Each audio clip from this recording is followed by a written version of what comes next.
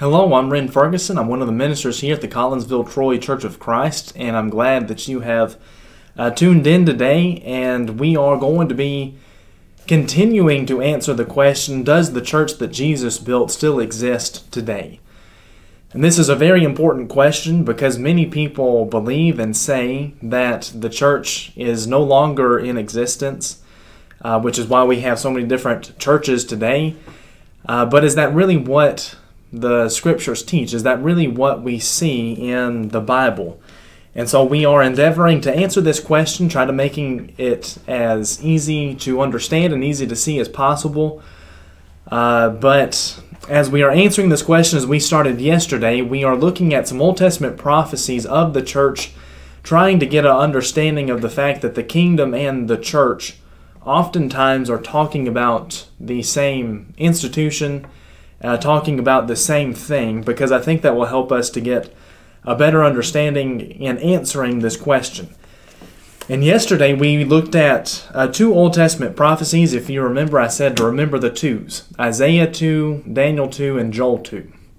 Well, yesterday we were able to look at Isaiah and Daniel, which gave us a few very important things about the kingdom. First of all, from the prophecy of Daniel, we see a much more specific timeline of when the kingdom or the church was going to be established, and that was going to be during the time of the Roman Empire. But also we see in Isaiah that it was going to begin in Jerusalem, but it was also going to be for all nations. So now if we go to Joel, look at Joel chapter 2, beginning in verse 28. Joel 2, beginning in verse 28. And it shall come to pass afterward that I will pour out my spirit on all flesh. Your sons and your daughters shall prophesy, your old men shall dream dreams, and your young men shall see visions. Even on the male and female servants in those days I will pour out my spirit. And I will show wonders in the heavens and on the earth, blood and fire and columns of smoke. The sun shall be turned to darkness and the moon to blood before the great and awesome day of the Lord comes. And it shall come to pass that everyone who calls on the name of the Lord shall be saved. For in Mount Zion and in Jerusalem there shall be those who escape. As the Lord has said, and among the survivors shall be those whom the Lord calls. Now on the surface, it seems like it would be very hard to pinpoint and tie this to the establishment of the kingdom of God and to His church. But this, in fact, is actually really the easiest one to tie that into, because as we're going to be looking at later in Acts chapter 2, Peter and the 11 apostles standing there on the day of Pentecost, inspired by the Holy Spirit, tells us this is exactly what Joel is talking about. And as I mentioned, we're going to be looking at that in more detail later. But here we have another piece of the puzzle, so to speak. We have seen from Isaiah and Daniel when it was going to happen, or at least the general time period in which it was going to happen. We see to whom the kingdom was going to be given, or for whom it was created, all nations, and where it was going to begin, which was at the city of Jerusalem. And Joel does make mention of that in verse 32, for in Mount Zion and in Jerusalem there shall be those who escape, again alluding to at least the foundation or place of origin, I should say, of the kingdom of God. But Joel talks about something really very different, especially in verses 28 and 29, really the whole passage that we just read. And that is the fact that in those days, which again, Joel uses similar language to Isaiah, and it shall come to pass afterward. Again, talking about a period of time that has yet to come, in the latter days, according to Daniel, during the time of the Roman Empire. God was going to pour out His Spirit on all flesh. The people of that day and age were going to receive the Holy Spirit, as He says. They're going to be able to prophesy. They're going to have dreams. They're going to be able to have visions. As we see in the New Testament, being able to speak in tongues, being able to heal, doing all of these different miraculous things through the Spirit that God had poured out on them. And that's the other key thing about this prophecy here in Joel. So looking at all of these prophecies that we have in the Old Testament, we have gotten a general understanding of when it was going to be established. We know where, Jerusalem. We know that it's going to be for all nations, and we know that one of the key markers that the kingdom had been established was the fact that God was going to pour out His Spirit on all flesh. So these four things we see just from the Old Testament. But as I mentioned, there are several New Testament prophecies of the church and of the kingdom as well. In fact, if you will go over to the book of Matthew, and I know we probably notice these things very briefly through our study of Matthew, but looking at these things in a little bit more detail, Matthew chapter 3 is where we see the ministry of John being recorded. But in verse 2, he gives us basically a synopsis of the message that John was preaching. And he says, "Repent, for the kingdom of heaven is at hand." If you remember yesterday when we were looking at Isaiah especially, I mentioned the fact that when we looked at the New Testament prophecies, there's going to be a change of language in relation to the kingdom. Because Isaiah and Daniel and Joel, they were all talking about it's off into the future.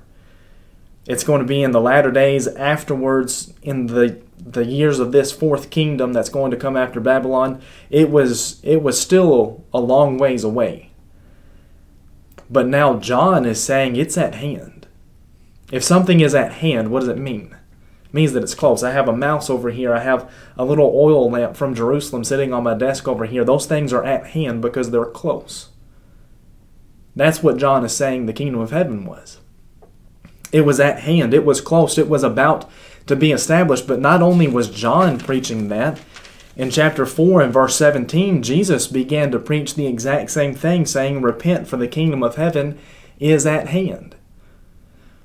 So the Old Testament prophets were saying it's not yet, but it's going to happen. It's still a long ways off. It is still a far way off, latter days, afterwards, time of the Roman Empire. It's still a long ways off. But when we get to the New Testament, that language again has shifted, saying it is about to happen. It is at hand. Both John and Christ teaching that very thing.